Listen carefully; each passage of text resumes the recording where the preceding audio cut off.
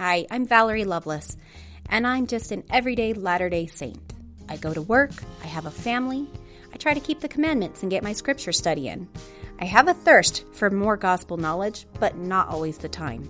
If you're like me, then join me on my podcast, Everyday Saints.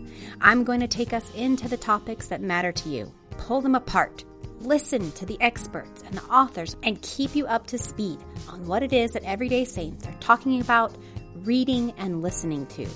Just search your podcast app for Everyday Saints and the Angel Moroni thumbnail. Welcome to the Come Follow Me with David Ridges podcast for the week of September 13th through 19th. This week we are studying Doctrine and Covenants, sections 102 to 105. I'm the ward cartoonist, Ari Vandegraff. Yeah, you were probably out of town the Sunday I was sustained. I'm the author of the Super Sunday Activity Book, and I am excited to be with you today. This week's lesson centers around Zion's Camp, the company of roughly 225 men, women, and children who traveled some 900 miles from Ohio to Missouri with the intent of aiding the Missouri Saints, driven from their homes in Jackson County. Before discussing sections 102 through 105, let's review the events that led us here. To say that Joseph Smith had a lot on his plate in November 1833 wouldn't begin to capture all he was dealing with. With a major construction project taking place in Kirtland and serious unrest 900 miles away in Missouri, Joseph probably wasn't getting much sleep. In the late spring of 1833, the Lord had reiterated his commandment to construct a temple in Kirtland. This was a huge ask for the barely 3-year-old church. At the time, there were only 150 members of the church living in and around the Kirtland area. There were no architects or engineers among them, and yet the saints rolled up their sleeves and got to work. Work on the temple consumed the saints in Kirtland through the summer of 1833. Meanwhile, some 1,200 members of the church had assembled in Jackson County, Missouri, the promised land of Zion. These saints included such stalwarts as Bishop Edward Partridge, W. W. Phelps, the Joseph Knight family, and Sidney Gilbert. While Kirtland continued to be the headquarters of the church, on account of Joseph's residency, Jackson County had become its chief gathering place, with nearly 10 times the number of members as at Kirtland. Unfortunately, the growing Latter-day Saint numbers in Jackson County aggravated the locals. By the summer of 1833, members of the church already made up a third of the population. With increased population came the promise of increased political power, something that did not sit well with the non-Mormon population. On July 20th, 1833, in a meeting with some of the most prominent leaders in the county, including the county clerk, judges, attorneys at law, and the justice of the peace, leaders of the church in Missouri were given 15 minutes to agree to move the whole Latter-day Saint community away by the next spring or face serious consequences. Aware of the promises received in Revelation concerning the land of Zion, church leaders understandably hesitated to agree to anything and asked for an additional 10 days to consider. This was not acceptable to the delegation of non-Mormons. They resolved upon a campaign of violent intimidation. Soon, W. W. Phelps' printing press and home were razed to the ground. Edward Partridge and another prominent member, Charles Allen, were torn from their homes and tarred and feathered. 3 days later, without the ability to coordinate with Joseph Smith or the church in Kirtland, Phelps and Partridge agreed to the Missouri mob's terms to vacate Jackson County some 9 months later. What followed was months of an uneasy peace. While Jackson County leaders remained confident that the church would soon vacate their county, members of the church in both Missouri and Ohio set out to find redress for the injustice they endured. In the fall of 1833, the church hired 4 non-Mormon lawyers from nearby Clay County, Missouri, to help in this effort. When this news leaked out, the established settlers of Jackson County were outraged. Starting on October 31st, and for the next 7 days, Missouri mobs attacked and harassed Latter-day Saint settlers. At first, the attacks focused solely on property, but soon turned violent after an exchange of fire resulted in the death of a member of the church and 2 Missourians. By November 7th, most of the saints had fled Jackson County and found temporary shelter in the neighboring Clay County, Missouri. On November 25, 1833, the church in Kirtland learned of the disturbing news of the violence in Missouri. The news weighed heavily on Joseph Smith. 21 days later, Joseph Smith would receive the revelation contained in Doctrine and Covenants, section 101, covered in last week's Come Follow Me podcast, which, among other things, directed the Lord's people to continue to sue for redress and to be still and know that I am God. That final direction would have been agonizing for Joseph Smith and the early saints during this uneasy time. A charge to be still, while innocent men, women, and children were chased from their homes, was likely not what the church wanted to hear. It would be another 70 days until Joseph received additional direction from the Lord as to what to do about the issues in Missouri. It's interesting to consider on those 70 days. Events in Missouri would have consumed much of Joseph's thoughts. No doubt he longed to obtain direction from heaven, yet none came. In the 57 months between April 1829, a whole year before the organization of the church, and December 1833, the month the revelation acknowledging the troubles in Missouri was received, Joseph Smith received 98 revelations that are now canonized in the Doctrine and Covenants, an average of 1.7 revelations per month. Yet, it was over 2 months before he received revelation concerning Zion's camp. To me, this highlights a truth that can at times try our faith. God doesn't always answer our petitions on our timetable. This is something that we all likely have experienced, but it appears to be true in the case of a prophet, too. How we respond to those moments when the heavens appear closed often shape our lives more so than those times in our lives where revelation flows freely. Elder Richard G. Scott spoke extensively on this subject. In a general conference address in April 2007, he said the following: "What do you do when you have prepared carefully, have prayed fervently, waited a reasonable time for a response, and still do not feel an answer? You may want to express thanks when that occurs, for it is an evidence of His trust. When you are living worthily and your choice is constant with the Savior's teachings and you need to act, proceed with trust. God will not let you proceed too far without a warning impression if you have made the wrong decision." In Joseph Smith's case, he continued to plead with heaven, work toward a solution to the problem in Missouri, and lead the church. In fact, in the midst of his pleadings concerning Missouri, Joseph received revelation on a separate issue, now found in Doctrine and Covenants, section 102. Let's take a brief detour here and discuss that section. Section 102 deals with church governance, specifically the governance of high council meetings convened for membership councils. There is a lot of confusion over membership councils, their purpose, and the way they function. This confusion is due in part to the term disciplinary court that has been used in the past to describe the council. Membership councils are not intended to serve as a court meting out punishment. Rather, they serve a threefold purpose: to save the soul of the transgressor, to protect the innocent, and to safeguard the church's purity, integrity, and good name. In most cases, membership councils take place after the member who has committed the sin warranting the council is well on the path of repentance. When done right, a membership council is a meeting where love and the Spirit are equally present. In 2020, in an update of the church handbook, the term disciplinary council was retired and replaced with membership council. Additional changes included a reduced role of the stake high council in the proceedings.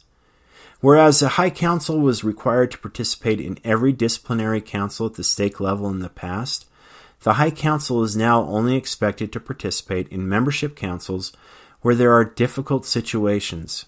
such as contested facts, the involvement of a member of the stake presidency or his family, or in cases where the member involved has specifically requested the High Council's participation. Membership councils take place at both the ward and stake level, although a bishop must first obtain approval from the stake president to convene such a council. While a bishop or stake president's counselors participate in a membership council, the ultimate outcome of that council comes from the presiding priesthood authority. Now, none of this information is secret. In fact, it is all readily available to review online or on the Gospel Library app found within the Church's handbook. Membership councils need not have an air of mystery to them. Ultimately, they serve an important role in the repentance process. While much of what we do in membership councils today can be found in Doctrine and Covenants section 102, I'm grateful for the steps we've taken since 1834.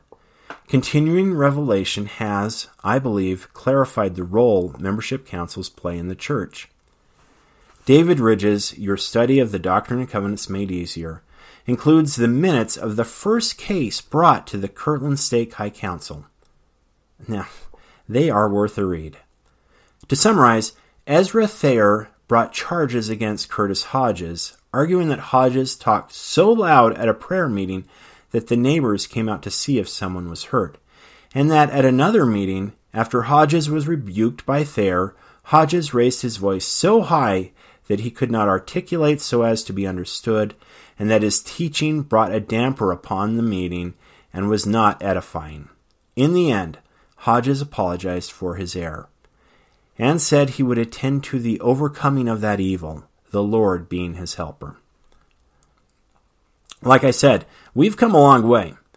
If we were still bringing charges like Thayer's to the council, half of the elders' quorum in my ward would be facing a membership council the Sunday after every BYU-Utah football game.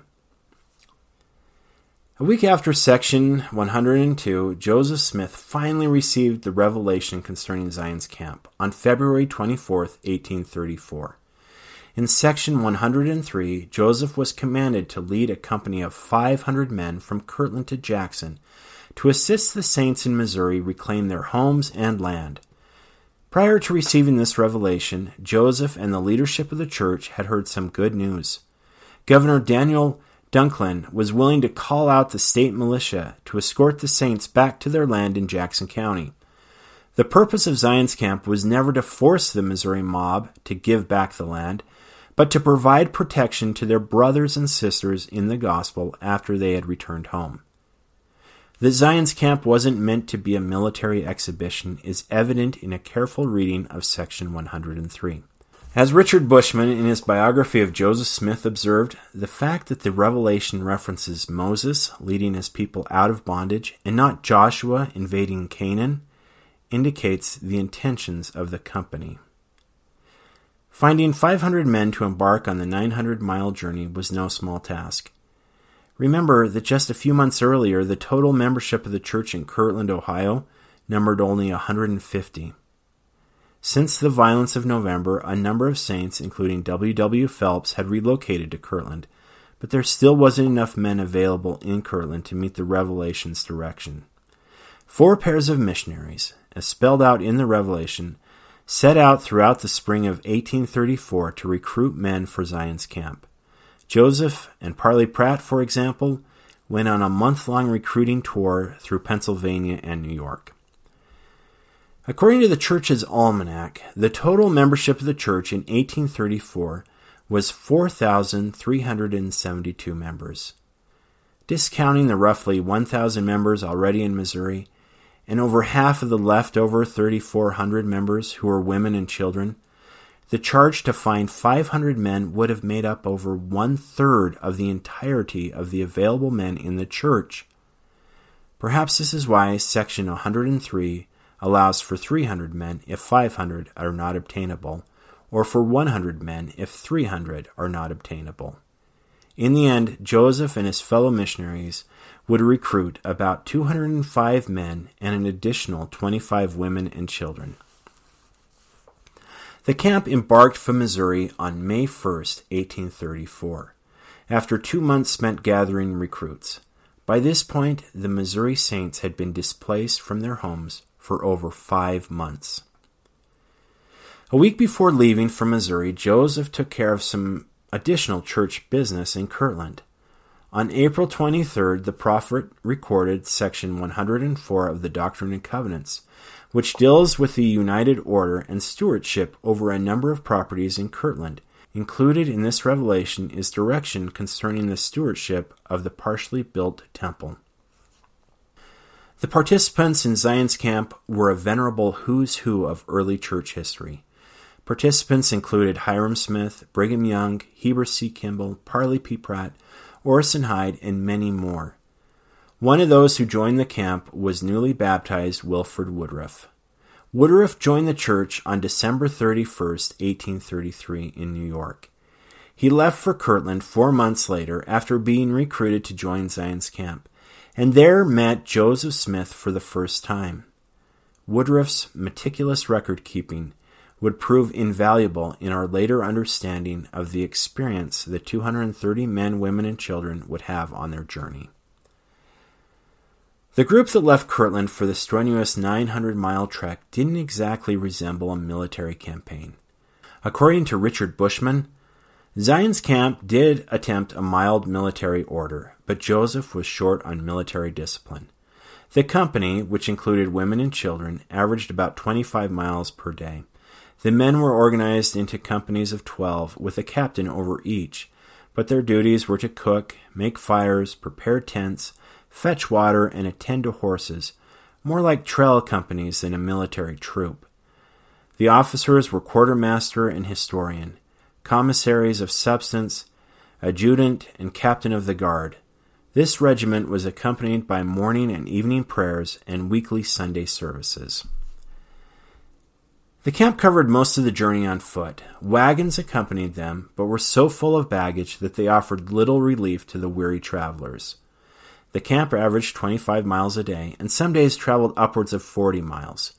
Blisters, sore feet, and thirst plagued the camp. According to Nathan Bennett Baldwin, a participant of Zion's camp, in crossing these large fields of the woods, we sometimes suffered for want of water. Not being accustomed to such a country, we had not prepared for it. Sometimes we drank dew gathered from the grass by scooping a dish suddenly through the grass, which was laden with drops that would fall into the dish and, on being strained, was ready for use. George A. Smith, the prophet's 16-year-old cousin, was another participant of Zion's camp. He observed the following recollection of the experience.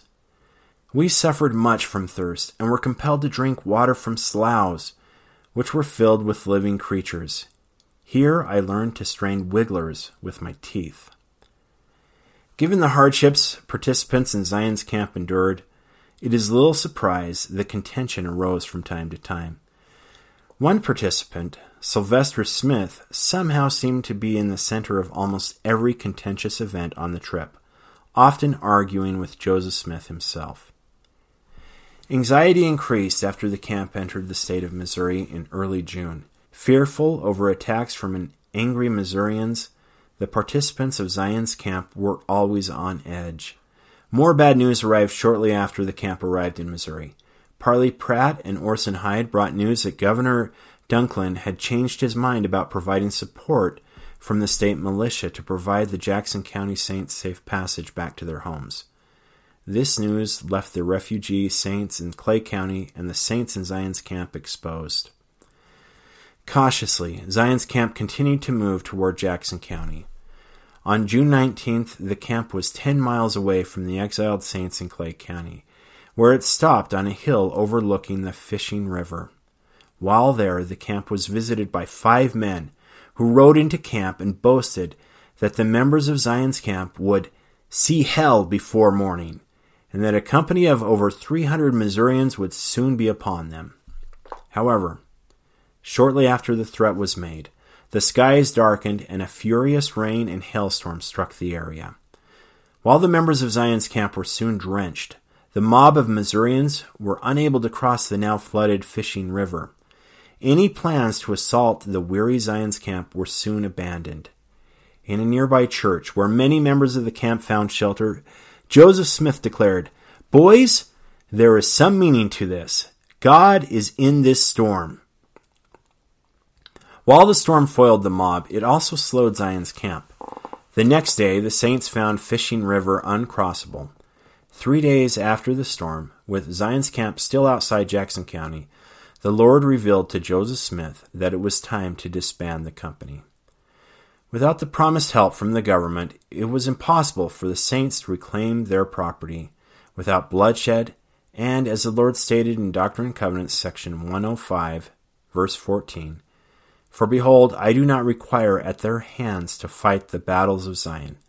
For, as I said in a former commandment, even so will I fulfill. I will fight your battles." For the participants of Zion's camp, this must have been a bitter pill to swallow. They had traveled nearly 1,000 miles, only to abandon their design a few short miles away from their goal. Things would get worse. Within days of receiving the revelation contained in Doctrine and Covenants, section 105, the camp was ravaged by an outbreak of cholera. In total, 68 people, including the prophet Joseph Smith, suffered from the sickness, and 13 died, including Sidney Gilbert, Newell K. Whitney's former business partner and a prominent church leader in Missouri. From the outside looking in, Zion's camp must have seemed to be a huge failure.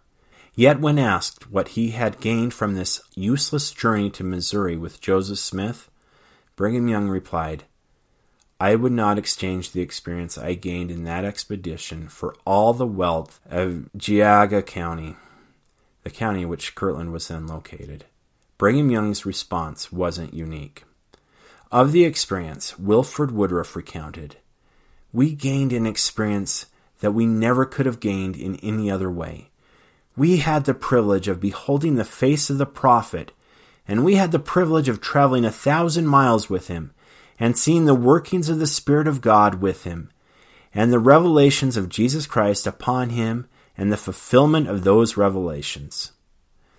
The early history of the church is full of remarkable experiences in the outdoors. Prior to the completion of the temple, many remarkable experiences with the divine happened in nature. The first vision, the hill Cumorah, the restoration of the Aaronic and Melchizedek priesthoods, Moroni's visit to the 3 witnesses, and Joseph Smith's sharing of the plates with the 8 witnesses all took place in forested areas. But for most of the participants in Zion's camp, they never experienced these spiritual manifestations. For saints like Brigham Young, Wilford Woodruff, George A. Smith, and Heber Kimball, Zion's camp must have served as their sacred grove. The experience was a powerful one for Joseph Smith as well. In a letter home, Joseph wrote that but for the absence of their families, wandering over the plains with these social, honest, and sincere men would have been as a dream, and this would have been the happiest period of all our lives. Elder David A. Bednar highlighted a couple of ways the experience of Zion's camp blessed the young church in a devotional address given at Brigham Young University, Idaho, in 2010. How did the testing and sifting that occurred in the lives of the Zion's camp participants serve as a preparation? Interestingly, 9 of the brethren called into the quorum of the 12 apostles in 1835, as well as all of the 70s called at that same time, were veterans of Zion's camp. At a meeting following the call of the 12, the prophet Joseph Smith declared, "Brethren, some of you are angry with me because you did not fight in Missouri. But let me tell you, God did not want you to fight. He could not organize his kingdom with 12 men to open the gospel door to the nations of the earth, and with 70 men under their direction to follow in their tracks, unless he took them from a body of men who had offered their lives and who had made as great a sacrifice as did Abraham. Now the Lord has got his 12 and his 70, and there will be other quorums of 70s called." Remarkably, even the contentious Sylvester Smith, who found much to complain about Joseph Smith and the journey while participating in Zion's Camp, was part of the expanded church leadership that came out of Zion's Camp. Smith was called to serve as one of the original 7 presidents of the 70. Elder Bednar further observed, "The experiences gained by the volunteers in the Army of the Lord also were a preparation for larger future migrations of church members. More than 20 of the Zion's Camp participants became captains and lieutenants in 2 great exoduses, the first but 4 years in the future, involving the removal of 8,000 to 10,000 people from Missouri to Illinois, and the second 12 years in the future, the great Western movement of approximately 15,000 Latter-day Saints from Illinois to the Salt Lake and other Rocky Mountain valleys. Viewed then as a preparatory training for the larger expeditions awaiting the Latter-day Saints, Zion's Camp was of immense value to the church. 1834 was the time to show and to prepare for 1838 and for 1846. The toil and trial of Zion's Camp prepared the second generation of church leadership to continue the work of Joseph and Hiram Smith, Oliver Cowdery, Sidney Rigdon, and other early leaders. Efforts like Zion's Camp continue to be important today. There is a reason activities like Girls Camp, Pioneer Trek, and 50 Milers continue to flourish in today's age of streaming video and video games among the youth of the church. When Moses went looking for the Lord, he went to the mountains. When Nephi was asked to consult with the Lord concerning crossing the great deep, he was told to go to the mountains. And when youth leaders look for ways to help their charge feel and recognize the Holy Ghost today, they, more often than not, go to the mountains. It's a paradox that we can come to know God both by being still, as outlined in Doctrine and Covenants section 101, and moving out of our comfort zone, as outlined in the commandment found in Doctrine and Covenants section 103, to create Zion's Camp and embark on an 1,800-mile round-trip journey. I think both injunctions apply to us today, especially in the uneasy times we find ourselves now. We definitely need to be still and have faith that God is in control, that He has a prophet leading His church today, and that we can safely trust His prophet's direction in this confusing time when so many voices are giving such wildly different advice. At the same time, we should be comfortable with the idea that God will sometimes expect us to move.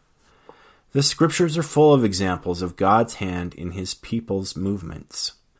In the Book of Mormon alone, we have the example of the brother of Jared and his people on the shores of a great sea, Alma the elder and his people in the land of Helam, and Amulek in the land of Ammonihah. In each case, I'm sure the participants would have happily remained where they were, but the Lord needed them to move. The Jaredites never could have been a great nation if they didn't voyage on and under the ocean to the promised land. Alma and his people were in a venerable paradise away from King Noah or Lamanite aggressors, yet the Lord needed them in Zarahemla where they could organize the church and would bless the Nephite nation for hundreds of years prior to Christ's appearance. And Amulek probably would have been content, continuing to live in Ammonihah, enjoying the comfort that comes from being one of no small reputation, but he needed to ultimately leave Ammonihah to save both his life and his soul.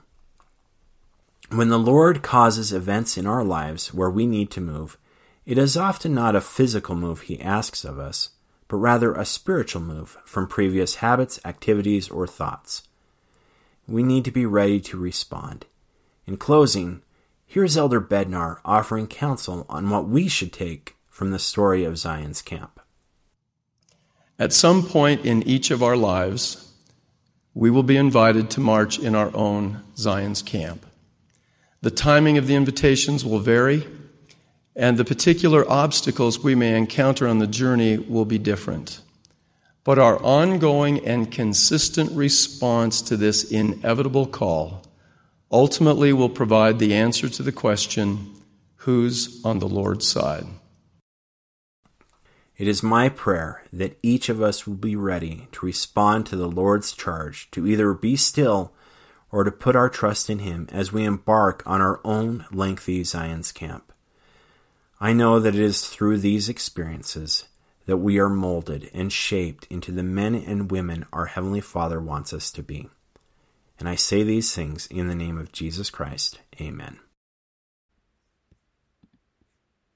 The Super Sunday Activity Book is 60 pages of vividly illustrated activities for children 6 and up. Included are hidden pictures, spot the difference puzzles, crosswords, mazes, explore the scriptures, church history, and missionary work in this engaging activity book guaranteed to make any Sunday a Super Sunday. Super Sunday Activity Book by Ari Vandegraff. Find it at cedarfort.com.